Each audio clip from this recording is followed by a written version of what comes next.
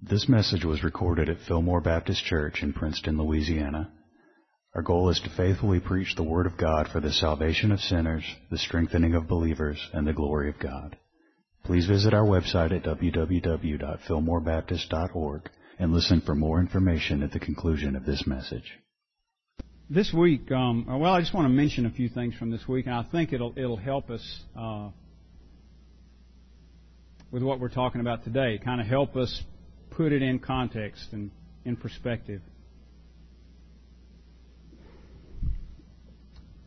Some of the headlines, and I'm not reading them verbatim, just how I remember them, but some of the headlines from this week: 6 teens drown in the Red River.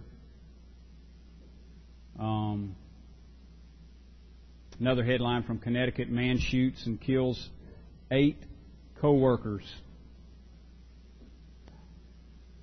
Woman, this one again here locally, a woman hires a man to kill her husband. A little over a week ago. And then again this week, a judge in California overturns law banning same-sex, quote, marriage, unquote. I say quote because that's not truly marriage, regardless of what federal judge says. These are just some of the examples of the evil in our society. And boy, many more things could be mentioned, couldn't they? In fact, about the only thing I hear in the news is they usually, when I go on break at work, they usually have it on. I don't really watch the news, and I heard about all of this, of course, through people talking as well. And sometimes, I don't know, sometimes we think of the good old days and forget that this has always really been the case. That is, that evil has existed in this world. I say always, I mean since Adam and Eve. Since Eve and Adam partook of the forbidden fruit. From that point on, we live in what we often term a Genesis 3 world, because that account is recorded for us in Genesis 3. We live in a fallen world. Sin abounds. And as I said, sometimes we try to sugarcoat it a little bit and talk about the good old days. I know we don't watch like television shows. One thing we do, here I'm going to make a confession before you this morning. One thing we do, because now you can watch shows on the internet, we watch Leave It to Beaver. And that's a classic example of what I think most people have in mind. I mean, whether or not you like the show, you may or may not like the show, but regardless of that, that's pretty much, I think, a classic a classic example of what we as Americans have in mind as the good old days. Back, when there was morality. Think about this for a moment. That show began in the 1950s, somewhere in the late 50s, and ended somewhere in the early to mid 60s. That's the time period that they were recording it and that it covered. Suppose you were a black person in America in the 1950s. Then I wonder if you would reflect on that era or an era like that as the good old days. That kind of helps add perspective to it, doesn't it? So a lot of times, my point is just simply this: a lot of times when we think of the good old days, they weren't really as good as we wanted them to believe. Some people would maybe go so far as to say we were kind of in the good old days until the last election. Well, again, let's try to put that in perspective for a moment. We've been, as a society, our country, murdering the unborn since 1973. So, if you put yourself in the position of an unborn baby, maybe it wasn't really the good old days after all. There's been evil in the world since Adam and Eve. And also since that time, there's been this question that Habakkuk raises: how can a good, holy, just God permit evil to be? That is, permit it to exist. We talked primarily about that last week, but I want to remind us of it because that's really what this whole book is about. That's where Habakkuk is coming from. He looks around him and he sees trouble. Trouble. Job said, man's days are few and full of trouble. Trouble. And that's what Habakkuk sees too. Job and Habakkuk and other biblical authors had a more realistic view than we sometimes do. And so Habakkuk is crying out to God, why is this so? Why do you permit this? That's his first complaint, his first question, beginning in about verse 2. O Lord, how long shall I cry and you will not hear? Even cry out to you violence and you will not save. What he's basically complaining or saying is that God is not doing anything. And Habakkuk here is focusing on, as I just did, the evil in his own culture, his own society. He's talking about in the nation of Israel.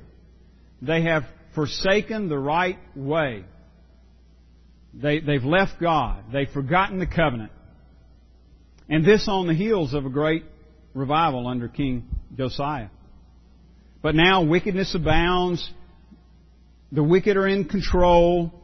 Verse 4, the result is, therefore the law is powerless and justice never goes forth, for the wicked surround the righteous. Therefore perverse judgment proceeds. And we just talked about that last Sunday, and then we saw an example of it this week when this ruling came down from this federal judge in California. Perverse judgment proceeds. And the law is powerless because of the perversity of men. And as we saw in the following verses, the Lord answers, not probably just exactly the answer Habakkuk wanted to hear. He doesn't say, okay, Habakkuk, let me lay this out for you and explain why there's evil in the world and why I permit it to be. No, instead, he kind of raises it up a notch. Not only is there evil in the world, not only am I permitting it to be at this point, but I also use it to fulfill certain purposes. So the Lord says, in His response to Habakkuk in verse 5, look among the nations. And remember, Habakkuk's complaint was about his own people and the evil there. And God says in return, look among the nations and watch, be utterly astounded, for I will work a work in your days which you would not believe though it were told you. In other words, this is not at all what you would think, or not the way you would think that I would do things. For indeed, verse 6, I am raising up the Chaldeans, a bitter and hasty nation. And he goes on to describe the wickedness of the Chaldeans, the Babylonians, how they are ruthless. And yet the Lord says, I am raising them up to bring judgment on Israel. Now, this probably doesn't exactly satisfy Habakkuk's question. As a matter of fact, he has to adjust it and expand on it a little bit. Because now the question is not just, Lord, why do you permit evil to be? But now the question, as we're going to see, shifts to, Lord, why would you use the wicked to bring judgment on those who are less wicked? Why would you permit evil to be? And the Lord says, well, I am bringing judgment, but I'm going to use a pagan nation to bring judgment on Israel. And so then Habakkuk is really perplexed by that. And in verses 12 through 17, he responds with his adjusted question. Why would you do this? Why would you bring judgment upon your people by a nation less righteous than they? What I really want us to focus in on this morning, though, is how Habakkuk begins that second question to God, how he addresses God when he offers the question. And I'm going to do a little altering myself. I'm going to edit a little bit my title here, and I'm going to title it this, Comfort in the Character of God. Now, God rules. We're going to see that in a moment, and certainly that's going to be central to what we're talking about here. But I think it's noteworthy that in the midst of all this evil, in the midst of all this trouble, and with God's answer, because Habakkuk is probably, when he asks the question, why do you permit evil? Why do I cry violence and you don't save? Why do you not hear me? Just meaning that you're not doing anything. No doubt Habakkuk is wanting to hear from the Lord. I'm doing something. I'm going to fix things just the way you want it. I'm going to set it up, straighten it out, just like you want. That's what Habakkuk wants to hear, but what he gets is, yes, there's evil in the society now, and guess what? More is coming in the form of judgment, because I'm going to raise up the Chaldeans and they're going to destroy the land. And in the midst of all that, in the midst of all the trouble, and in the midst of the answer that he really didn't want, probably from the Lord, nevertheless, he responds with total trust in God. I mean, he's headed that direction. Maybe I shouldn't say total trust at this point, but there is certainly evidence here, no doubt, that Habakkuk trusts God. He's got confidence in God, in who God is, what God is about, to the point that he can literally take comfort in the character of God. So here's how he addresses God, and we're going to point out three things here that Habakkuk points out: the eternality of God, the sovereignty of God, and the holiness of God. Verse 12. Here's Habakkuk's response to God's response. Are you not from everlasting? Immediately, when he addresses God, he focuses in on the eternality of God. Now, this to me is so like God's answer to Job, except it's just turned around. It's not coming from God; it's coming from God's man here. But when Job questioned the Lord, this is how God answered. In Job 38. And I'll just read you a little bit of it here. It really lasts about 3 chapters, and I won't read you that, but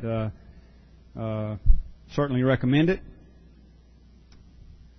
In Job 38, the Lord responds to Job and says this, who is, Job 38:2, who is this who darkens counsel by words without knowledge? Now, prepare yourself like a man. I will ask you, and you shall answer me. Instead of, me answering you, I'm going to ask you some questions, and you'll answer me, God says. Verse 4. Where were you when I laid the foundations of the earth? Tell me, if you have understanding. Who determined its measurements? Surely you know. Or who stretched the line upon it? To what were its foundations fastened? Or who laid its cornerstone? When the morning stars sang together and all the sons of God shouted for joy? Or who shut in the sea with doors when it burst forth and issued from the womb? When I made the clouds its garment and thick darkness its swaddling band. When I fixed my limit for it and set bars and doors. When I said, this far you may come, but no farther. And here your proud waves must stop. Have you commanded the morning since your days began? And caused the dawn to know its place, that it might take hold of the ends of the earth? And the wicked be shaken out of it? Oh, that's just a sampling. Like I say, you read on 38, 39, 40. God is asking Job these questions. Where were you? Where were you when I laid the foundation of the earth? Have you commanded the morning since your days began? Do you make the deer's calf in the wilderness? Do you provide food for wild animals? He asked various questions pointing out that He is eternal. And we are just a blip on the radar, basically. This is what Habakkuk is recognizing. Are you not from everlasting? At least, though Habakkuk is complaining, he understands essentially his place. I'm just a man. You're God.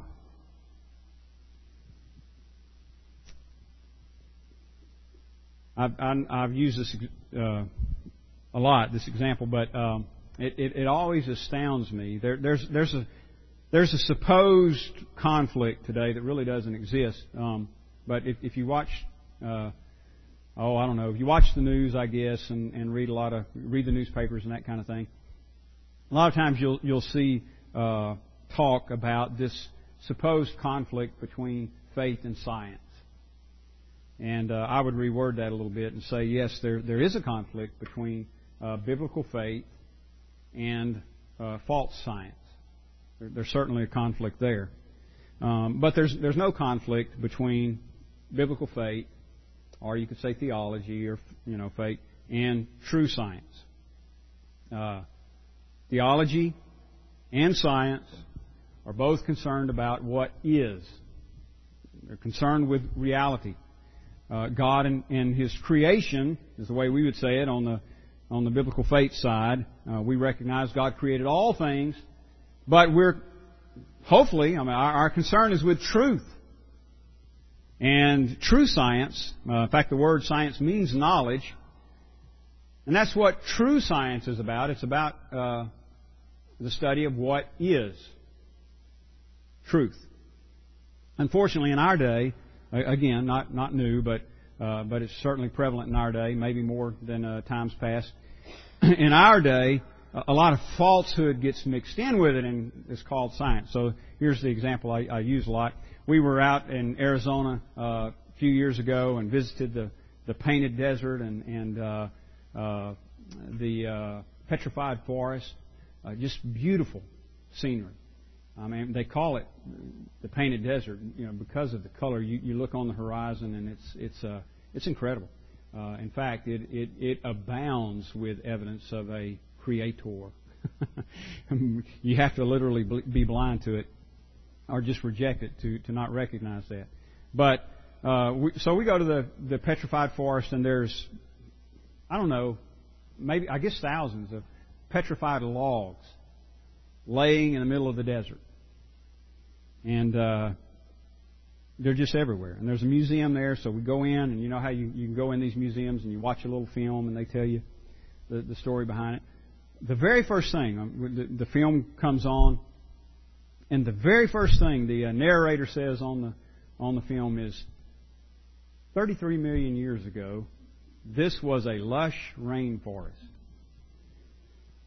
And I'm looking around, and I don't see anybody that looks 33 million years old on the staff. And I'm wondering where they found the man or the woman, the 33-year-old man or woman, that told them that was a rainforest 33 million years ago. Now, let me say this real quick. Side note, I don't have a problem with them saying something like, From the evidence we have before us, from what we see, we think that this was probably a rainforest, long time ago. I do have a problem with the dating, but they said we think this was probably a rainforest at some point, and that's where all these petrified logs came from. Now, I'd still disagree with them, but at least that would be an honest way of stating it. But what they do is state their conclusions as fact. Here's the way it was 33 million years ago. There's no we suppose, there's no maybe, there's nothing like that. It's just 33 million years ago, this was a lush rainforest. That's the way they present it in those types of films. That's the way they present it in the public media, television, radio. That's the way they present it in our children's school books, in public school. There's just a lot of false science out there. And yes, there is a conflict between biblical faith, biblical doctrine, and false science. Now, all that just to say this. God is the only everlasting one. And He's the only one that was around 33 million years ago. And you may ask me, why do you believe that the account of creation in Genesis 1 and 2 is accurate?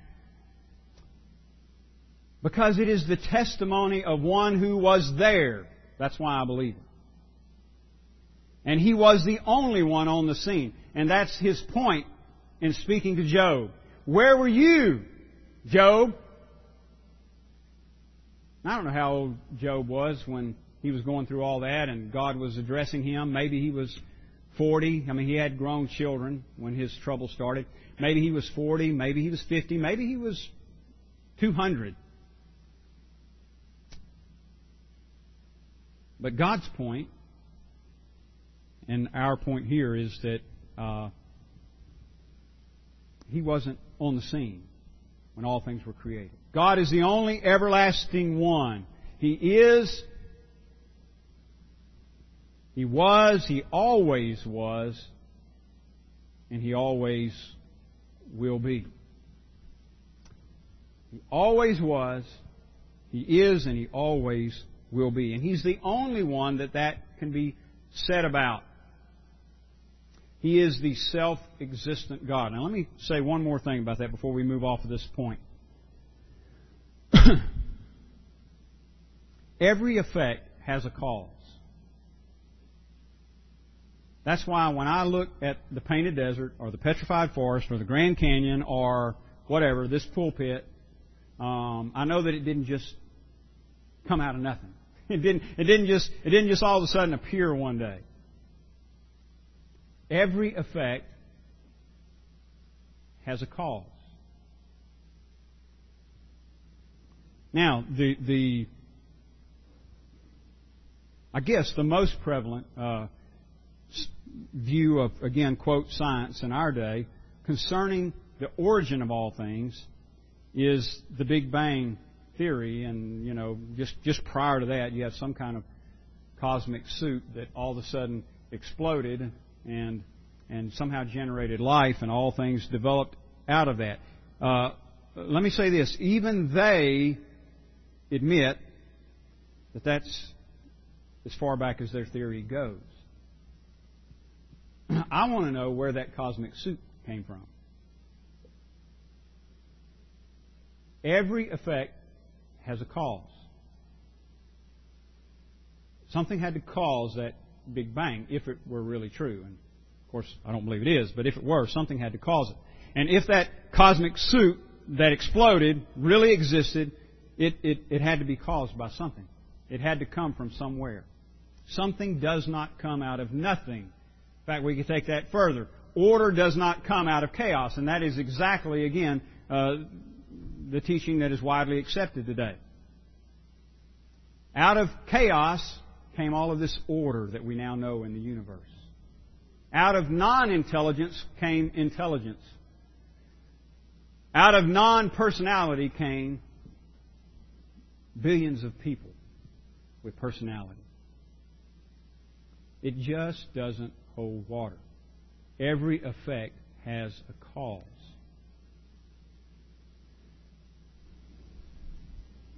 But in God's case, Habakkuk says, "Are you not from everlasting?" God is not an effect.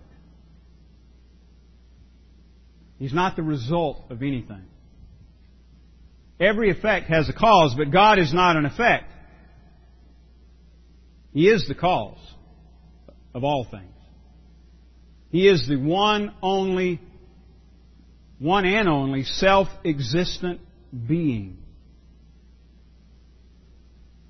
And that's what Habakkuk is recognizing here. And listen, this is all important. It may not sound like it, but this is all important when you get down to day in and day out issues. What you believe about God, what you know about God, in fact, whether or not you do know God, has a direct impact on how you deal with circumstances in your everyday life. How you deal with violence, with trouble, with strife and contention, injustice. When you pick up a newspaper or turn on the news and read about a tragedy, your view of God has direct implications on how you react to those things. So Habakkuk doesn't understand it all, and we're not going to either. But he knows this. God is big. Really, really big. Really big. He's from everlasting. He's the only self-existing one. And then he touches on God's sovereignty. In fact, just the way he addresses Him. O Lord, my God. And the word Lord there is God's covenant name. It's the name Yah or Yahweh. It's the name that He gave to Moses when Moses said, Lord, who do I tell them sent me? You know, the Lord told Moses, you go and you tell Pharaoh, let my people go. Incidentally, I know it was from a different time period, but I heard that Zachary made a great Pharaoh yesterday. I wish I had seen that. Should have had you wear the hat this morning when you read. I didn't think about it, but they had a great time in Bible school yesterday. But the Lord said to Moses, you tell Pharaoh, let my people go. And Moses said, look, who do I tell the people of Israel? And Pharaoh, who do I tell them sent me? And the Lord said, you tell them, I am that I am. I am that I am. Again, emphasizing His eternality.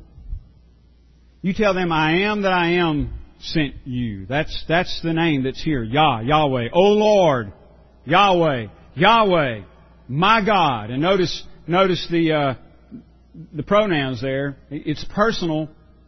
There's knowledge here. Habakkuk has relationship. And that again is crucial to trusting God. He can trust what God does because he knows God. He's got a history with Him. It's my God, my Holy One. O Lord, my God, my Holy One, we shall not die. That's an interesting statement, isn't it? I mean, in light of what he was just told. Verse 6, the Lord says, for indeed I am raising up the Chaldeans, a bitter and a hasty nation, which marches through the breadth of the earth. And he goes on to describe how ruthless they are. Verse 7, they are terrible and dreadful. Their judgment and their dignity proceed from themselves. The New International Version says they are a law unto themselves. In other words, they make up the rules. That's where we are going as a culture. I mean, we're moving in that direction. We're throwing out all standards and making up our own as a society.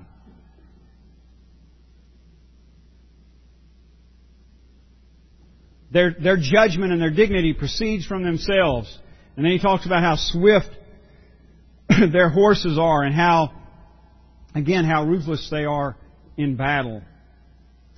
Verse 9, they all come for violence. He's talking about the Babylonians. The Babylonians are going to come upon Israel. And they're coming for violence. Their faces are set like the east wind. They gather captives like sand. They scoff at kings and princes, are scorned by them. They deride every stronghold, and they heap up earthen mounds and seize it. So the idea is that these fortresses are easily overtaken by them. They just heap up dirt against the walls, and then they just go over like a flood and destroy everything in their path. And in light of all that, all of the evil that's going on in society, the judgment that the Lord has just now revealed to Habakkuk, saying your land's going to be destroyed, you're going to be overtaken by foreigners. Habakkuk says, we shall not die. We shall not die. How can he say something like that? Is he arguing with God? Is he rebuking Him, saying, no, Lord, like Peter did to Jesus, these things can't be? I don't really think so. I think really what we have here is just an expression of his trust. He's saying, even though all these things will be, Lord, you will preserve your people. It's become obvious at this point that not only is God not going to remove the trouble, but more trouble is coming for the Israelites. But in the midst of that, Habakkuk knows that God will preserve His people. You're from everlasting. You're great God. You're my God. You're my Holy One. We shall not die. O Lord, you have appointed them for judgment. So he understands now God is appointing the Chaldeans to bring judgment upon Israel. It's an acknowledgement of God's sovereignty. God, you are Lord. You rule. All things are in your control. But nevertheless, you will be faithful to preserve your people. We shall not die. Now let me just point out a couple of things here concerning the sovereignty of God that will do one of two things. If we don't trust God, then this doctrine becomes very disturbing. The idea that God is in control of all things becomes very disturbing. But if we trust God, like Habakkuk, we understand something about His righteousness and His faithfulness and His goodness and His mercy, then the idea that God is in control of all things becomes a great comfort, especially in troubled times.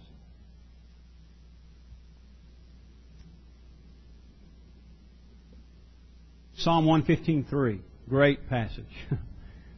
But our God is in heaven. He does whatever He pleases. God is sovereign, and He does whatever He pleases. It's not hypothetical.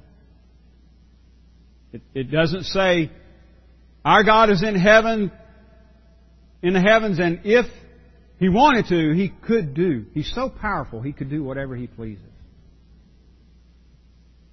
It's not hypothetical. It's a bold, absolute statement. He does whatever He pleases because He rules. Ephesians 1:11, in Him also we have obtained an inheritance, being predestined according to the purpose of Him who works all things according to the counsel of His will. He works all things according to the counsel of His will. Now, when you pick up a paper and you read of a massacre, or when you read of a tragedy, people dying suddenly, unexpectedly, or you read of an earthquake, or you read of a tsunami, can you go to a passage like this and take it for just what it says and say, yes, Lord, You're in control. You work all things according to the counsel of Your will. You are from everlasting. You are Lord. God, you rule. And I don't understand how it all plays out, but I know that you're in control.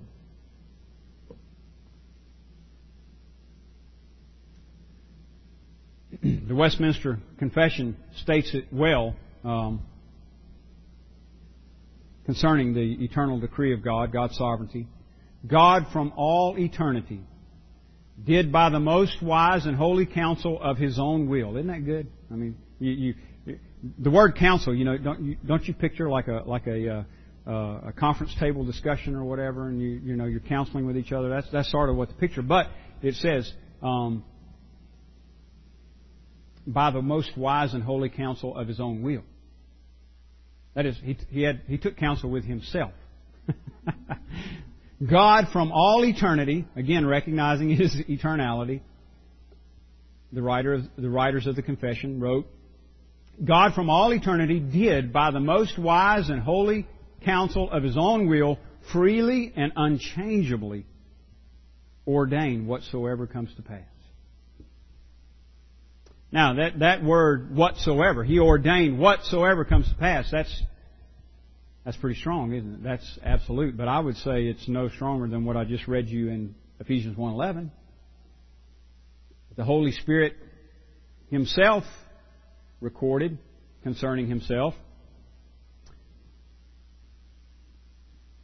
He works all things according to the counsel of His will.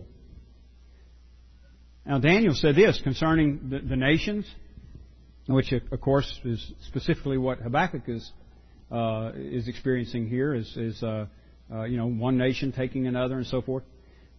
Daniel says this in Daniel 4:35, all the inhabitants of the earth are reputed as nothing.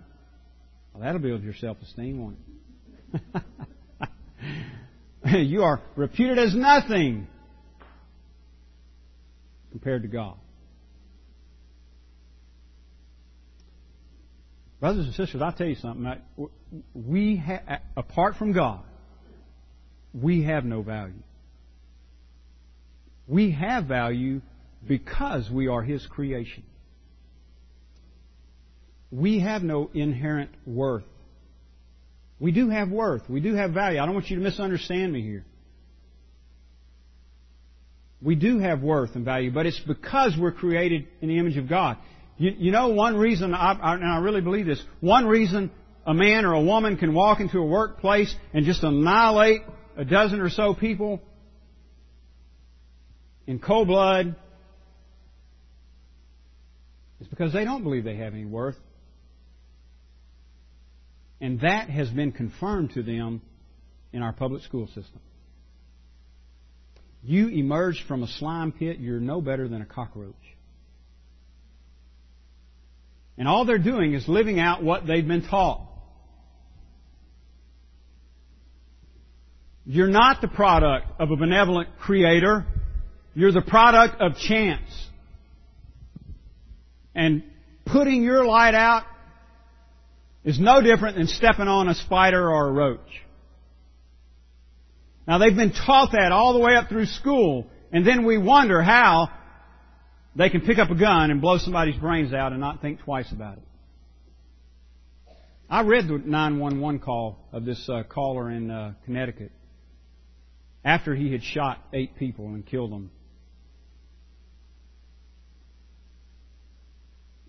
Just cold.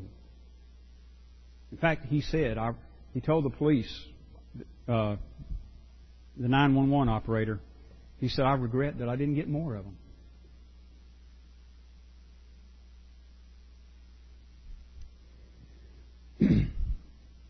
Anyway, Daniel says, all the inhabitants of the earth are reputed as nothing. He does, that is, God does, according to His will, in the army of heaven and among the inhabitants of the earth. Did you hear that? God does according to His will in heaven and among the inhabitants of the earth. Daniel goes on to say, no one can restrain his hand or say to him, what have you done?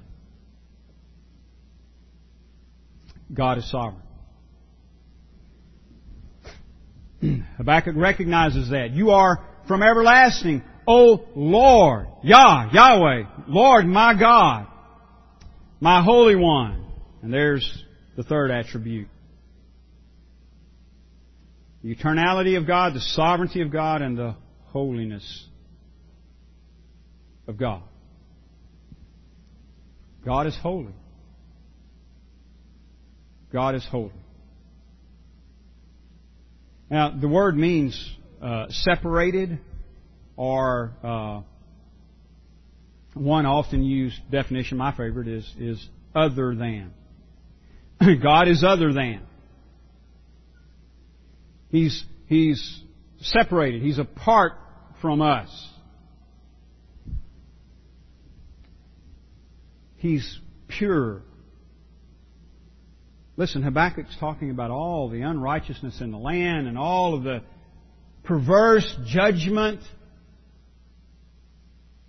But he knows it's not in God. You are my Holy One. Everything on earth, it looks like, is going south. Just an expression. I love the South, here in America, but that's just an expression. Everything on earth is going downhill. It's declining. It's amazing, isn't it, that we're shocked by that? I mean, we've been taught that, and we all say that, don't we? Things are just declining, and there's moral decline, and society is declining, and as a result, and things are getting worse, and it seems like it's going to continue to get worse till Jesus comes. And yet, we can't help but be shocked when we read the headlines. But God is holy. He works all things according to the counsel of His own will.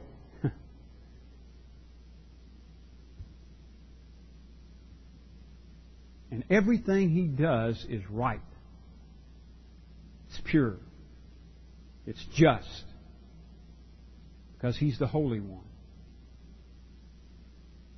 The Apostle John said it this way in the first chapter of 1 John. He is light. God is light. And in Him is no darkness at all. The difficulty for Habakkuk and for us is that there are times when God uses the wickedness of men, and let me emphasize that, the evil, the wickedness, the perversion belongs to us. We're responsible for that. There are times that God uses the wickedness of men to fulfill His purpose. Like here. He says, I'm raising up the Chaldeans to bring judgment on the Israelites. And Habakkuk is thinking, how can that be? You are holy. But there's no compromise here of His holiness. In fact, justice is being served.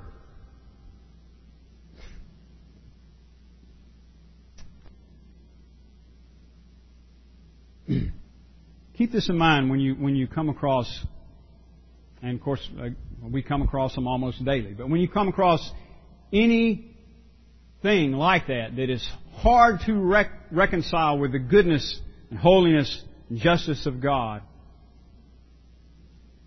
the worst atrocity that you can imagine, maybe. And I won't even give examples. I'm sure you can imagine some. But whatever the worst thing is that you can imagine, or maybe you heard something on the news and you thought, well, that's the worst thing I ever heard of.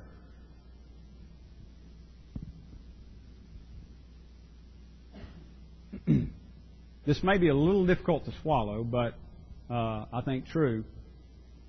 Whatever it is that you may have heard or that you may have in mind pales in comparison to the crucifixion of the Son of God. What I'm saying is the worst atrocity that has ever been committed in the history of the world is the sinless, righteous Son of God who was Himself, God,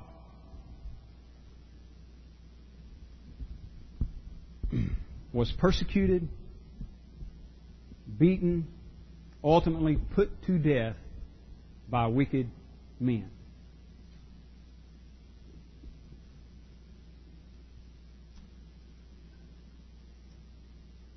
And it was God's will. It was God's will. That was the means by which God provided salvation for you and me. His own sinless Son be crucified, murdered in the worst atrocity ever committed. A crime of infinite degree because Jesus' righteousness is of infinite degree. And yet it was God's will. God works all things according to the counsel of His own will to fulfill His purpose. So, the answer that God is giving Habakkuk here is, first of all, Habakkuk is saying, why aren't you doing something? And as we talked about last week, the Lord comes back and says, I am doing something. You're just not recognizing it because it's not what you think I ought to do. But I am doing something, and there is purpose in what's happening. Now again, to me, that provides great comfort.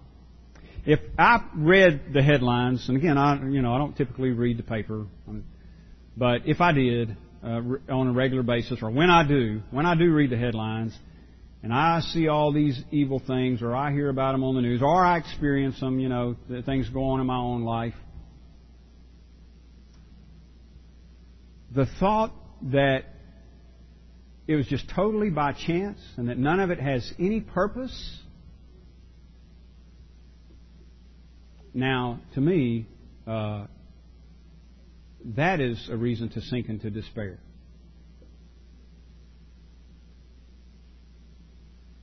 The truth that God is in control, working all things according to the counsel of His will, is not a reason to despair. It is a reason to take great comfort. And that's what Habakkuk is doing here. You are from everlasting. Lord, I've only been around 40-something years. I wasn't there when you laid the foundations of the earth. I wasn't there when you stretched out the heavens like a curtain. I wasn't there when you hung the stars and named every one of them. I wasn't there when the sons of God, the angels, sung and shouted for joy at the sight of your works. But you were, Lord. You're from everlasting. You're the only one who is. And you are Lord. You are sovereign.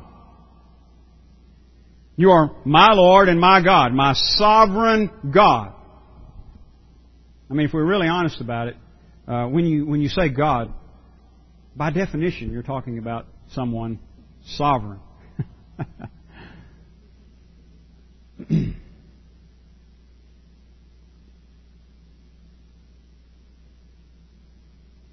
Two quotes here real quick and then I'm done. I don't want to pass these up. I missed them earlier and I don't want to pass these up because they're too good.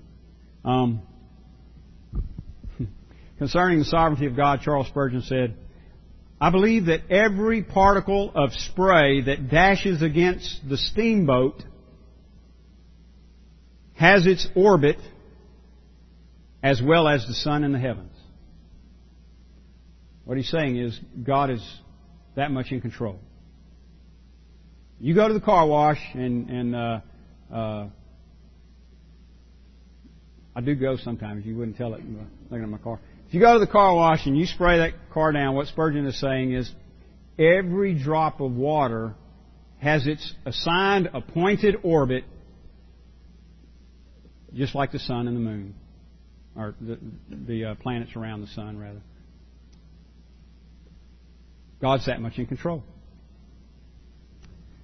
And then, again, concerning God's sovereignty, he says, there's no halfway between an almighty God who works all things according to His good pleasure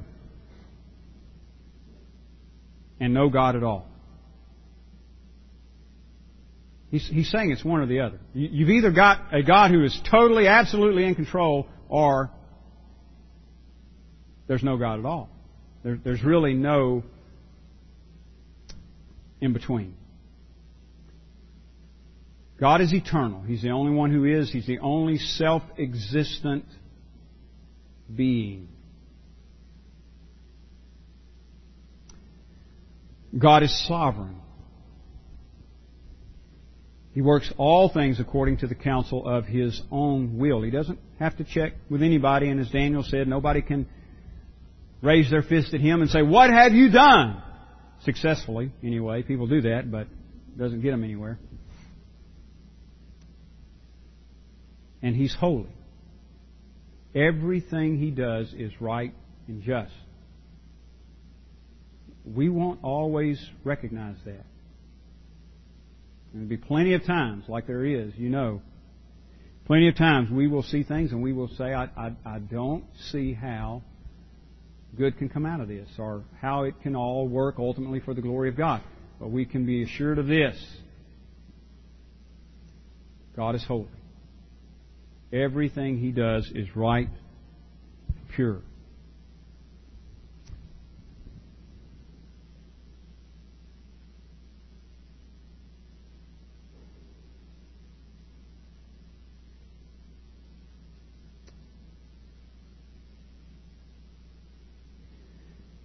Habakkuk winds up in this verse by referring to him as a rock. O rock. That's an interesting name for God, isn't it? And it has a long history in the Old Testament. O rock, you have marked them for correction, meaning you're bringing the Chaldeans upon this land for judgment. That's what I want you to leave here with today. God is our rock. He's a sure foundation.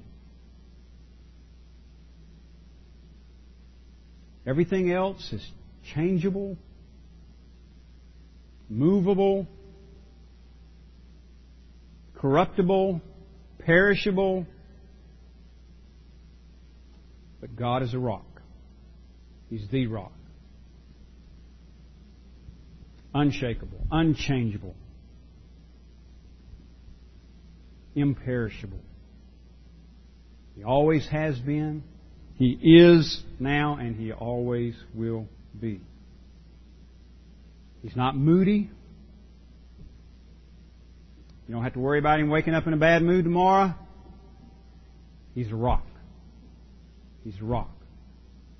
All of this is good news for the believer, just like it was for Habakkuk. Trouble is here. Trouble is coming. But you can take comfort in the character of God.